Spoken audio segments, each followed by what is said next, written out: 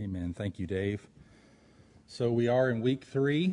This is the third of 4 sermons in Luke 16, 19 through 31. We'll have one more, Lord willing, next week and wrap up this mini-series.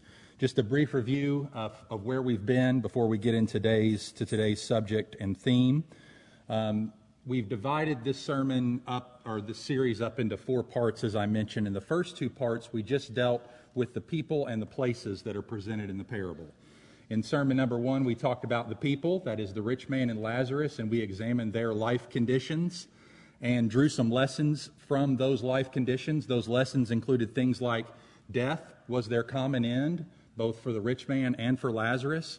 We saw how frighteningly easy it was for the rich man to go to hell, and that most of his sins were, at least that are presented in the text, are just sins of omission, things he neglected to do, not things he actually did. We also saw that a person's life in this world is no sure sign of where they stand with God. Lazarus was blessed by God, and the rich man was cursed, when many Jews of Jesus' day would have thought exactly the opposite, and many in our own day would think that. We were also taught that we need to assess both the pleasures of this life and the pains of this life according to eternity. That's true for both those who are not yet Christians, but it's also true for us as Christians. We need to assess our pain and pleasure in light of eternity. And then we saw especially how Lazarus was comforted as he was carried away into paradise, which we will dive into more this morning. But we saw how particularly he was cared for as the angels are said to have taken him to where Abraham was. So that was the first sermon, talking about the people. Last week we discussed the places that they went.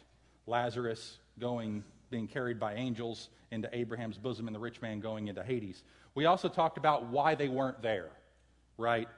Lazarus didn't go to heaven because he was poor, and the rich man didn't go to Hades because he was rich.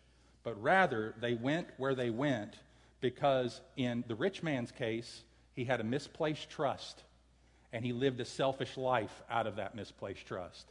But in Lazarus' case, it was because his affliction, obviously, in some way led him to dependence upon the Lord.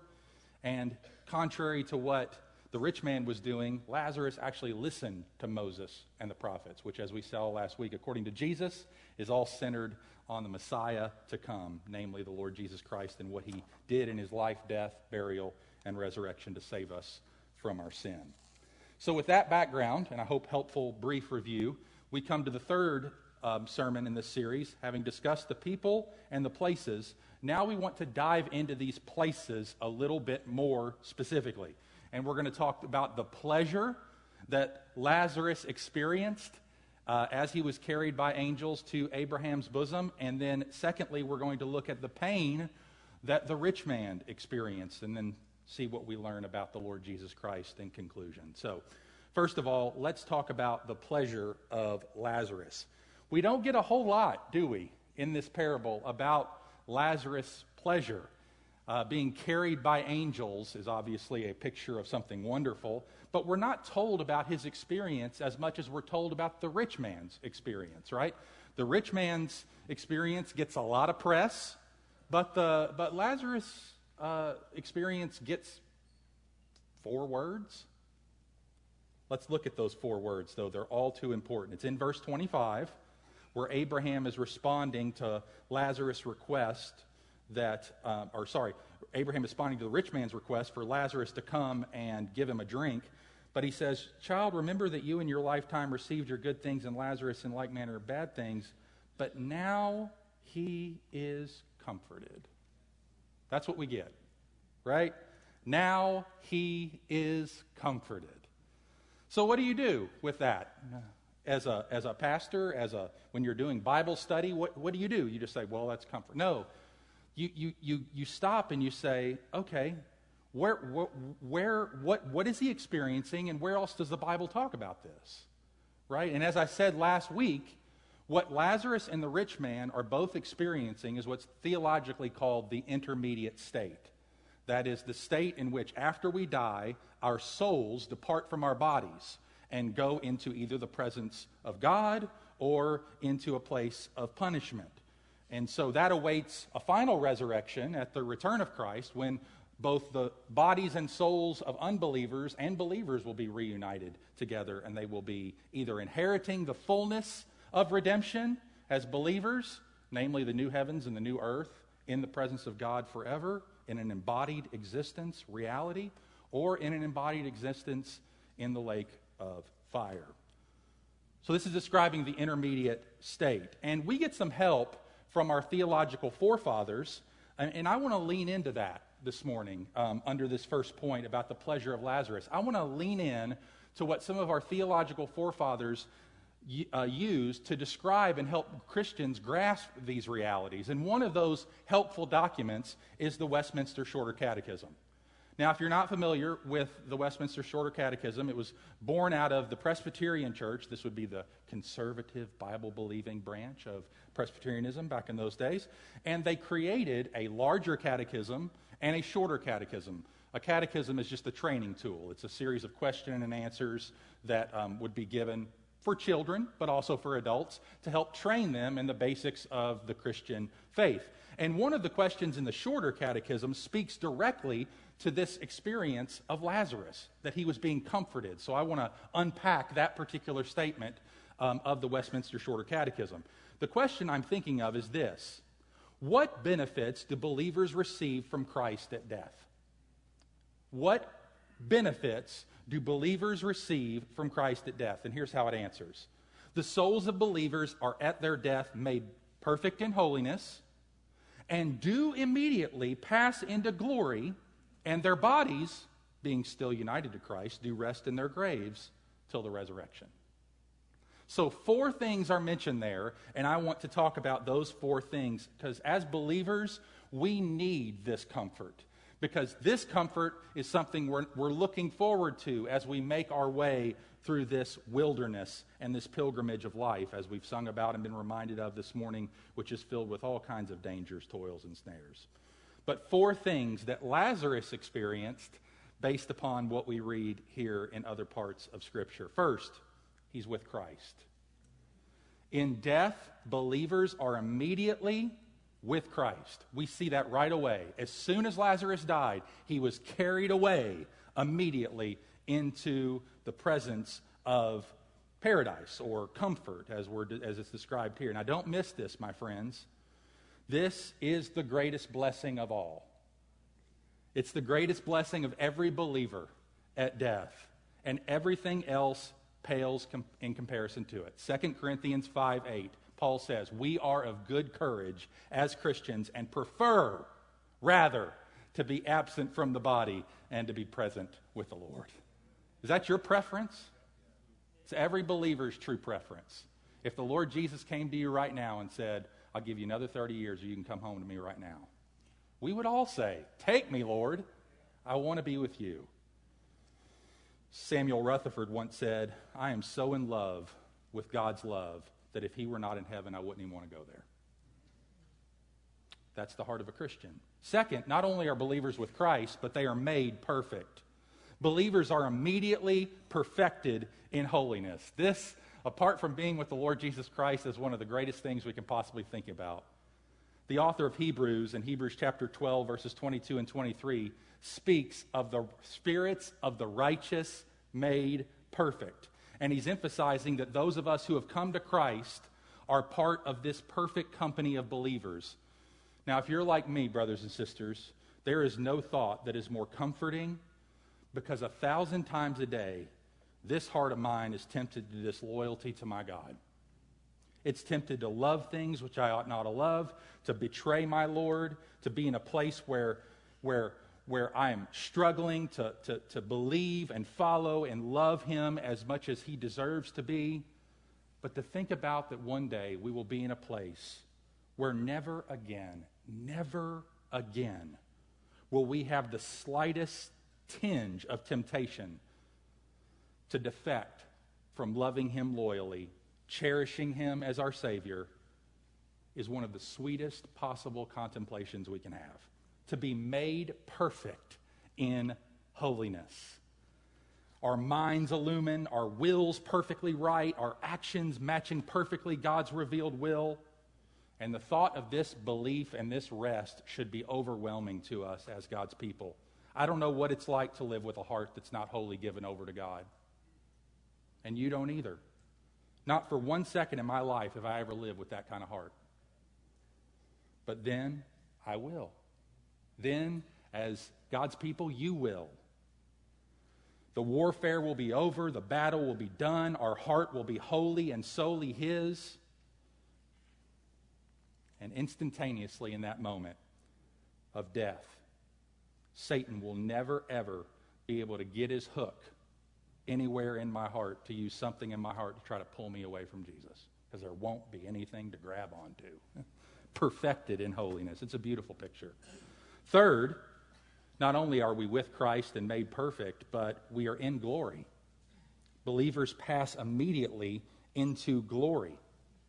Again, Paul says in Philippians chapter 1, verse 23, the apostle says that his desire is to depart and be with Christ, for that is far better. Why is it so much better? Because when we pass out of this life to be with Christ, we inherit the glory that Christ himself is enjoying. We are safe in our Father's arms. We are safe in our elder brother Jesus Christ's keeping, who shed his blood that we might come home. Immediately. That's what we see here with Lazarus. Immediately it happened. The poor man died, verse 22, and was carried. It happened right away. You remember Jesus saying to that thief on the cross, next week you'll be with me in paradise. No, he said, today you will be with me in paradise. It's immediate, brothers and sisters. Fourthly and finally, not only are we with Christ, perfected in holiness and in glory, but we're united to Christ. Resting in the grave, our bodies are, and awaiting the resurrection. I'll never forget Ron Miller, our brother Ron Miller, who pastored for a time at GRBC and now is pastoring in Clarksville, Tennessee. When his first wife, Donna, passed away, I still love her gravestone. And you can see it in town if you ever want to visit it. But it's very standard for Christians of previous centuries. It says, here lies the body of Donna Miller, united to Christ and awaiting the resurrection. That's exactly out of the Westminster Shorter Catechism right there. And that's going to be true of every believer's gravestone, whether you put it on there or not. Right? You don't have to. Nothing sacred about that. But it does communicate what is actually happening. Donna Miller was united to Christ, and she is awaiting the resurrection. But she's with the Lord now. And this is why we give each other comfort. 1 Thessalonians 4:13, we don't want you to be uninformed, brethren, about those who are asleep, that you may not grieve as those who have no hope. If we believe that Jesus died and rose again, even so God will bring with him those who have fallen asleep in Jesus. Isn't that a beautiful way of describing a believer's death? Fallen asleep in Jesus. Our Lutheran friends often put that on the gravestones of their departed saints, asleep in Jesus. You see that the point of that is that the metaphor takes all the sting out of death, doesn't it? I know for many of us, there's a natural fear of dying, right? We've never been there before. We've seen loved ones walk there, and we've experienced it with our families and our friends, but we've never personally died. And so while the fear of death for us as believers is taken away, that is the sting of death according to Hebrews 2, nevertheless the fear of dying can be very natural and is not necessarily antithetical to faith. But God overwhelmingly in his word gives us comfort after comfort after comfort. You're going to be carried away by angels immediately. You're going to be taken immediately into the presence of Christ. As soon as you depart from the body, you're present with the Lord. Amen. Today you will be with me in paradise. There is no reason to fear. Jesus will be there in the bed with you if you're in a bed, or if you're in a car, or if you're walking by the way. And as I found out, a pastor friend, a pastor just in Hendersonville, Tennessee, just this week, getting ready to go with his on a pastor's event with some friends, walked out to the mailbox, fell over, went to be with the Lord Jesus. 48 years old. 48 years old. Chris Swain. And just that immediately, and then But he's right there. He's with the Lord Jesus immediately. So the point of these metaphors is to take the sting out of death. Death is not a place of darkness and uncertainty. It's a place of rest where Jesus himself is cradling us and caring for us. But that's not all Paul has to say. He says, this we say to you by the word of the Lord, that, this is 1 Thessalonians 4 again, that we who are alive and remain until the coming of the Lord shall not precede those who have fallen asleep. In other words, we're not in a position that is better than the position of those who have already died in Christ. They're in a better position than the living in Christ. Because when the Lord returns, those who are dead in Christ will rise first. And then we will join them, being caught up in the air, so that we will ever be with the Lord as we accompanying him back to the earth. So I want to underscore that the Apostle Paul is stressing here that God is going to so care for our bodies that at the last day those bodies are going to be transformed, united with our spirits, and will even go before us as we are caught up to be with the Lord. It's important to understand that your loved ones who have died in Christ, our precious brothers and sisters who have passed away in this congregation, who have died resting and trusting in Jesus Christ alone for salvation, are more alive now than we are. That they've and more alive than they ever experienced before, because they are united with the living Christ. And nothing can separate us or them from the love of God which is in Christ Jesus. And the souls of the redeemed wait the reuniting of their soul with their resurrected body on the last day when Christ returns. Brothers and sisters, are you not comforted by these thoughts? This is what Lazarus was experiencing. Did he know all this at that moment in the fullness? I doubt it. But he knows it now. And he's known it for a long time, as his body has no doubt decayed by this point and is awaiting the resurrection as he is with the Lord. Those are glorious thoughts, beautiful thoughts. But we must come to a second reality, which is the pain of the rich man. We not only consider the pleasure of Lazarus, but now we come to the pain of the rich man. It's described in 4 different ways in this particular passage of Scripture. Verse 23 says that he was in torment. Verse 24, he responds by saying, I am in anguish. And then verse 25 comes and says, you are in anguish. And then verse 28, again, we are reminded that this is a place of torment. Torment and anguish is what is described of the experience of the rich man. So we might summarize his experience. Lazarus was comfort. The rich man is anguishing torment. Now, just to be clear, Jesus is speaking figuratively when he speaks of a soul asking for water. Souls don't need water. Bodies do. In Abraham's bosom, happiness is not found in laying on Abraham's chest. Okay? It's speaking figuratively and metaphorically. And that the souls in heaven and hell are in the same general location so that they can have conversations. All right, that's not what's being taught by this parable. Those are story elements that are being imported to help us understand. But just because we have figurative language here doesn't mean that the figures don't represent reality. They do represent reality, but we must first let the rest of the Bible guide us in understanding those realities. So just as I gave 4 truths about Lazarus' experience of paradise based on the shorter catechism question, now I want to give us 4 truths about the rich man's experience of Hades based upon our text. First, hell is a place of suffering. Hell is a place of suffering. Now, what's the reason for his torment? He says in verse 24, I am in anguish in this flame. Fire is one of the most common words used to describe the place of torment. Jesus often spoke of the hell of fire.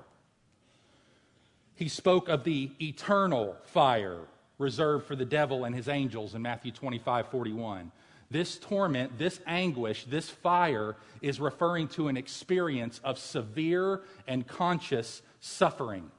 Revelation 14:10 paints it most vividly when we read, he also will drink the wine of God's wrath, referring to the unbeliever, poured full strength into the cup of his anger, and he will be tormented with fire and sulfur in the presence of the holy angels and in the presence of the Lamb, and the smoke of their torment goes up forever and ever, and they have no rest day or night. And there will be no relief, friends. No amusements to entertain. No drugs or alcohol to numb. No internet or cell phone to distract. No TV to stifle the conviction, the pain, the anguish, the agony, the torment, the suffering. None of it. It's all gone. Hell is a place of suffering. Secondly, hell is a place of regret.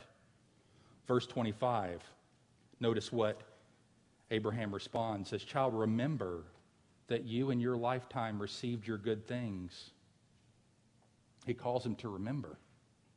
And that would have no doubt prompted the rich man to think back on his life and regret deeply the life that he chose to live. The rich man was called to remember the way he had lived his life on earth.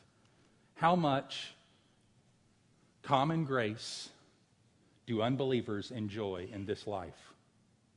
Because of God's kindness and patience, even those who live their lives in deliberate ignoring of God, He allows men, women, boys, and girls to enjoy the good things that He's created. They enjoy good food, drink, sports, music, art, laughter, friendship, a home, a soft bed, the blessings of family. Matthew 5:45, Jesus says He makes His sun rise on the just and on the unjust, on the evil and the good. But friends, in hell, all these common grace blessings are separated from the person. If you're not saved, you'll be stripped of all the common grace you've enjoyed in this life. You'll be banished from the love, goodness, patience, and mercy of God that you have experienced by virtue of being in His image, born in His world. You'll be separated from anything that could bring a benefit to you or a pleasure for you. For the unbeliever, this life is all the hell, for the believer, this life is all the hell they will ever receive. For the unbeliever, this life is all the heaven you'll ever receive. Those are sobering thoughts, but meant to draw our hearts to eternity. J.C. Ryle says, we learn from this parable that unconverted men and women and boys and girls find out the value of a soul after death when it's too late. The change that will come over the minds of unconverted men after death is one of the most fearful points in their future condition.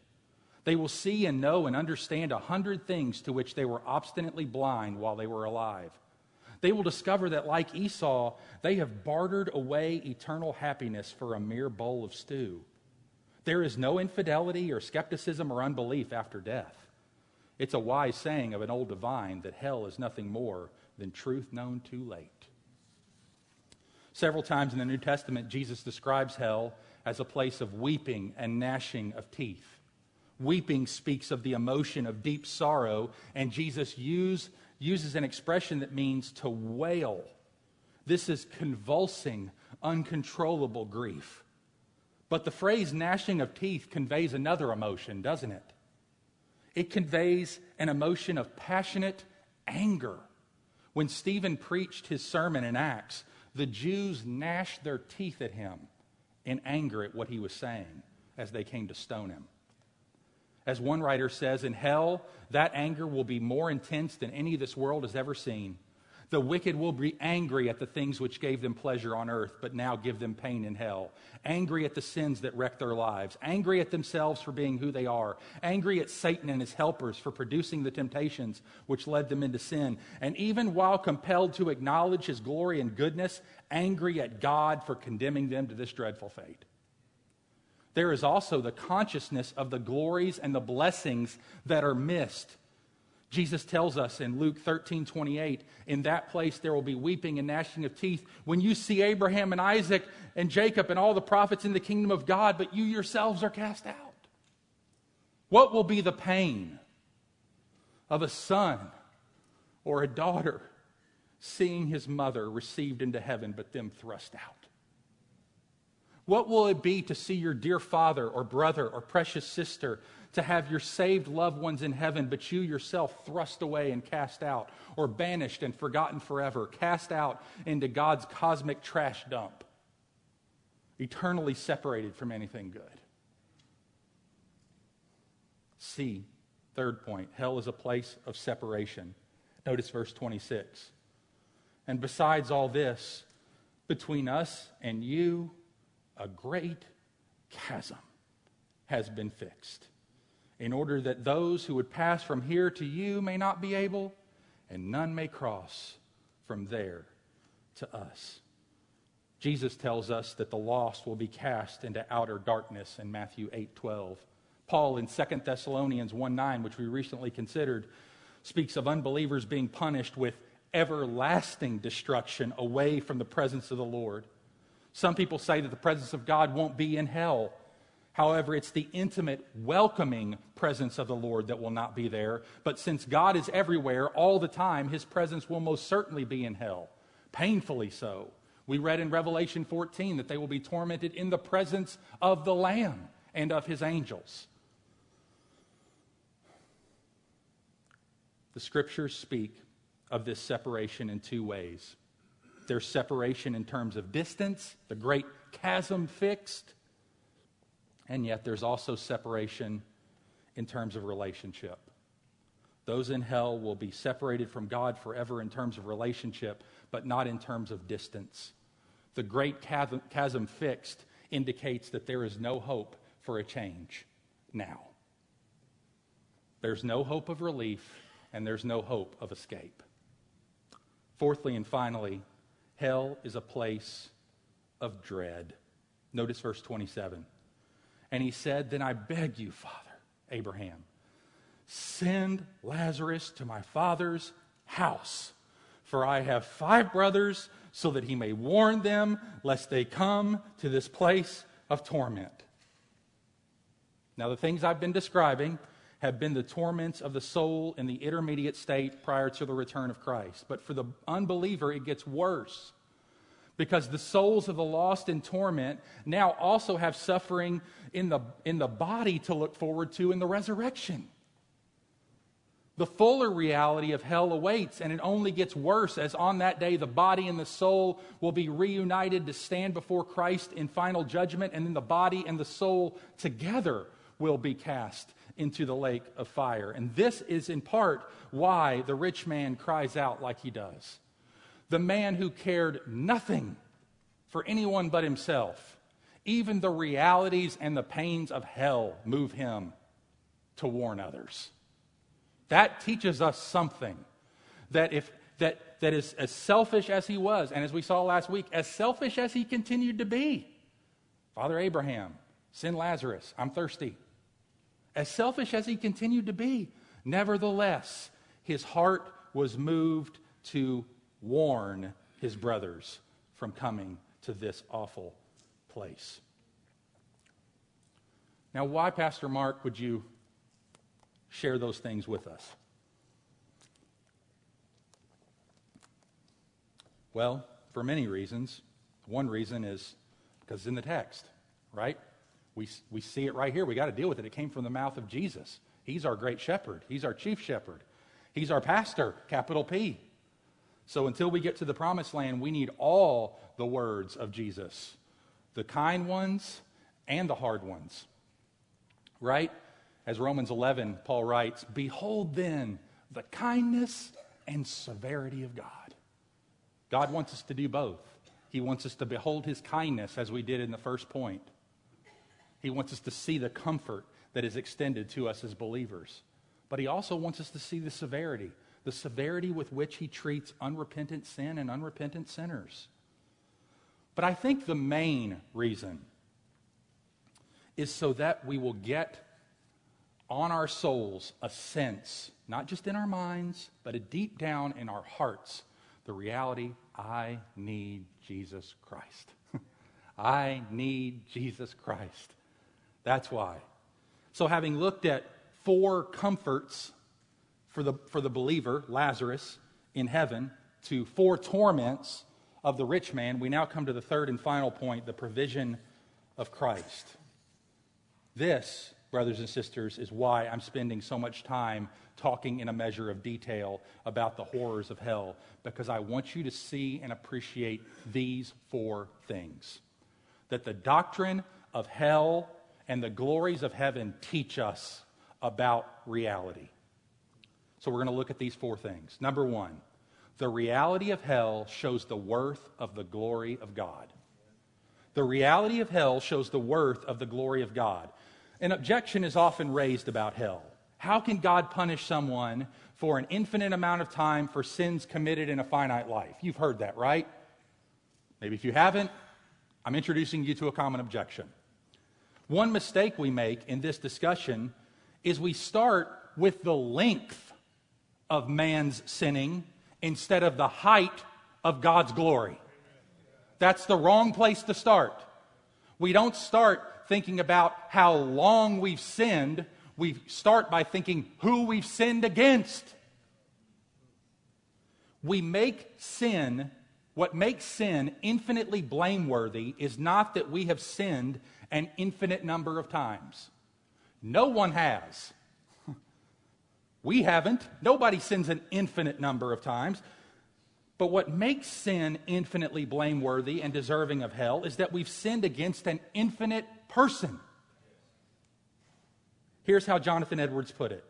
The crime of one being despising and casting contempt on another is proportionately more or less heinous as he was under greater or less obligations to obey him.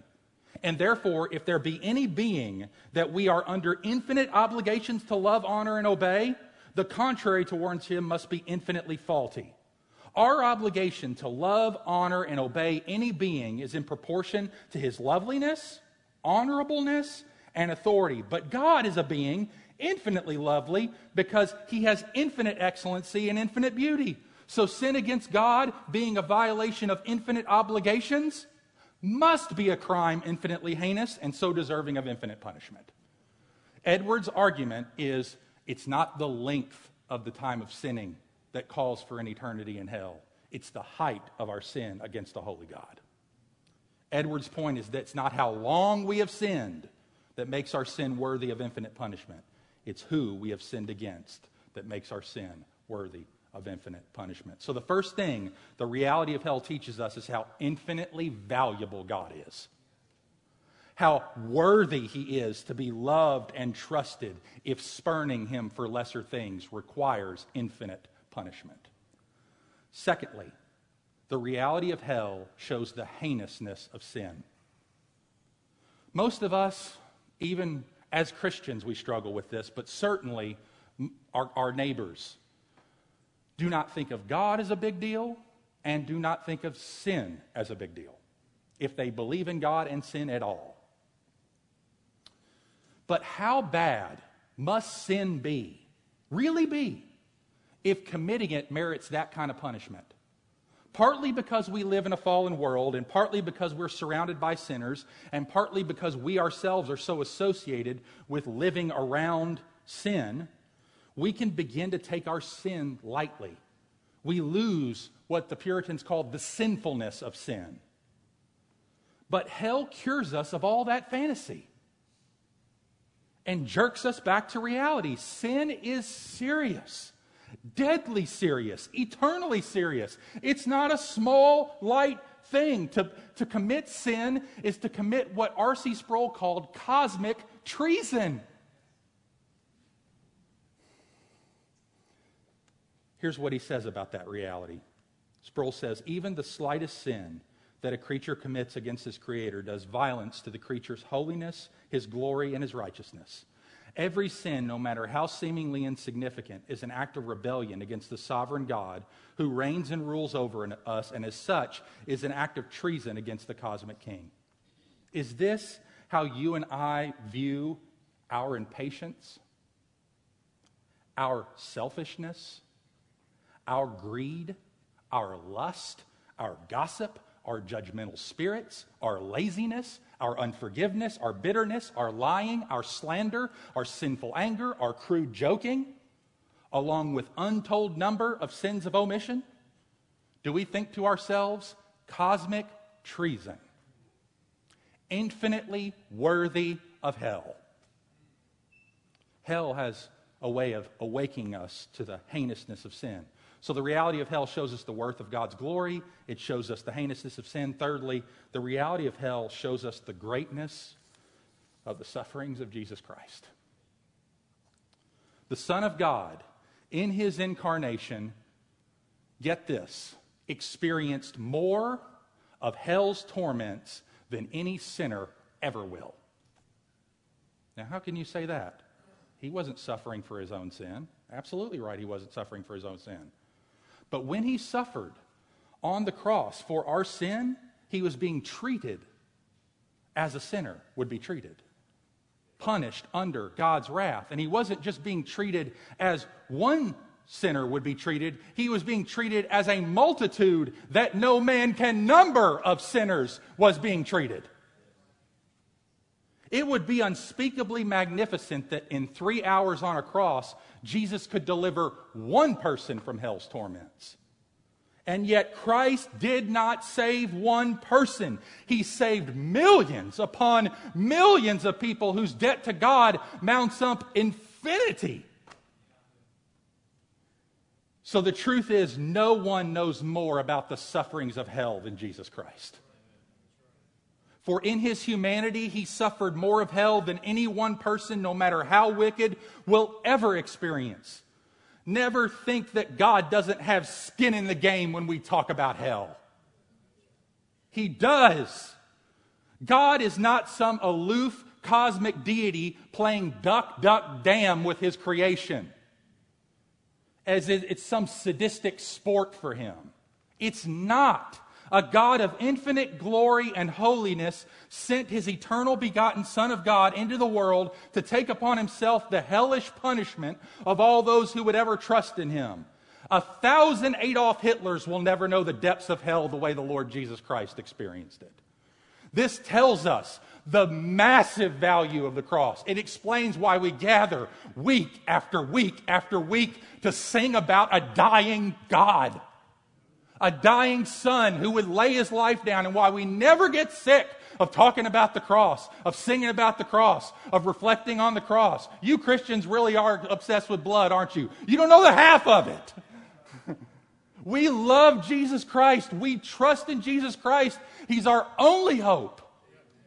Because hell reveals to us how great his sufferings were. And finally, the reality of hell shows how much Jesus Christ loves you. You and you and you and you and you and you. In Luke 16:24, the rich man in hell is desperately thirsty. And on the cross, Jesus said, I thirst.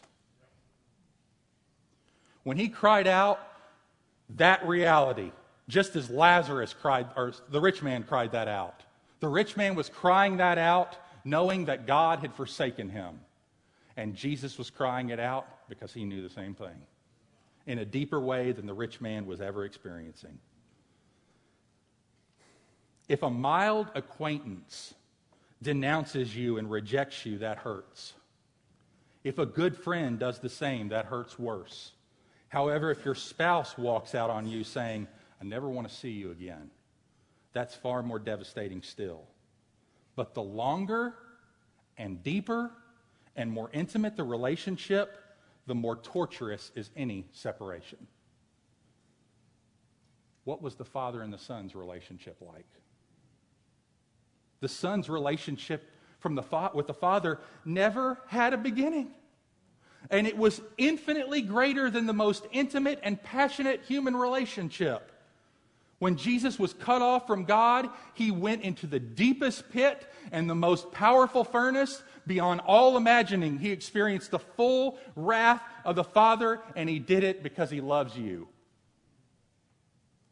Can you see then how the reality of hell magnifies the love of God? That if we try to sanitize hell, make it less offensive, we rip the heart out of God's love. God wants us to know the horrible realities of hell because it magnifies his great love for us. So often people say, I don't believe in God. I believe in a loving God. I don't believe in a God who sends people to hell. But what kind of love is that? What did it cost your God to love you? Nothing. That's not love. That's sentimentality. I want real love. It cost God in that framework nothing to save people. But this is not love. That's warm, gushy feelings. Real love costs. Real love dies. Real love suffers. How unsatisfying that vision of God is in the end, of a God of no wrath, no judgment, well, no love either. In an effort to make God more loving, so often we make him less loving. Let's not do that. In conclusion, I leave with these words of John Piper. Therefore, what happened at Calvary is beyond all imagination in its greatness, all imagination in its beauty, all imagination in its love. Hell is all about echoing faintly the glory of Calvary. This is the meaning of hell, to help you feel in some emotional measure the magnificence of what Christ did for you. What a Savior is echoed in the flames of hell. An echo of the infinite love of God for our souls. Worship team, music team, I want to invite you to come up. Brothers and sisters, I don't always do this, and we won't always do this at the conclusion of our sermons, but being that we have a few minutes, I just want us all personally to deal with God right now. Sometimes when we, end a sermon, we go right into music, right into announcements, see you later, have good lunch. I don't think that's what God wants us to do right now. I think having wrestled with the beauties of heaven, the agonies of hell, and the wonders of the cross, we need to respond to God. We need to respond to God corporately with singing, but we also need to respond to him individually in our seats for a few moments of quiet prayer. So what we're going to do is, I'm sure the team will play something briefly, and I'll lead us in a closing prayer in just a few moments, but I want you all to pray personally for wherever you are with the Lord Jesus. However this sermon has hit you, I know most of us in this room, we're walking with the Lord, but maybe this hits you again. I'm not taking my sin seriously. I'm messing around with life. And you need to talk to the Lord about that. Maybe some of you have never come to the Lord Jesus Christ, kids, adults, saying, I need to talk to Jesus and ask him, be my Savior. Save me from hell. Rescue me from eternal damnation. I want to be with you. I don't want to just escape hell. I love you because of how much you love me. If you love me that much, I can trust you. You will take care of me for the rest of my life. That's what the Lord would have for you. Or maybe you just are burdened for your family, members, kids, friends, neighbors, coworkers, and you just want to spend time praying for them. Do that. But let's take 2 minutes, and however the Lord leads you, just quietly bow your head, close your eyes, and we'll pray for a few moments. However the Lord would lead you to respond, and then I'll come back up in a couple of minutes and lead us in a closing prayer, and we'll stand and sing. Thank you.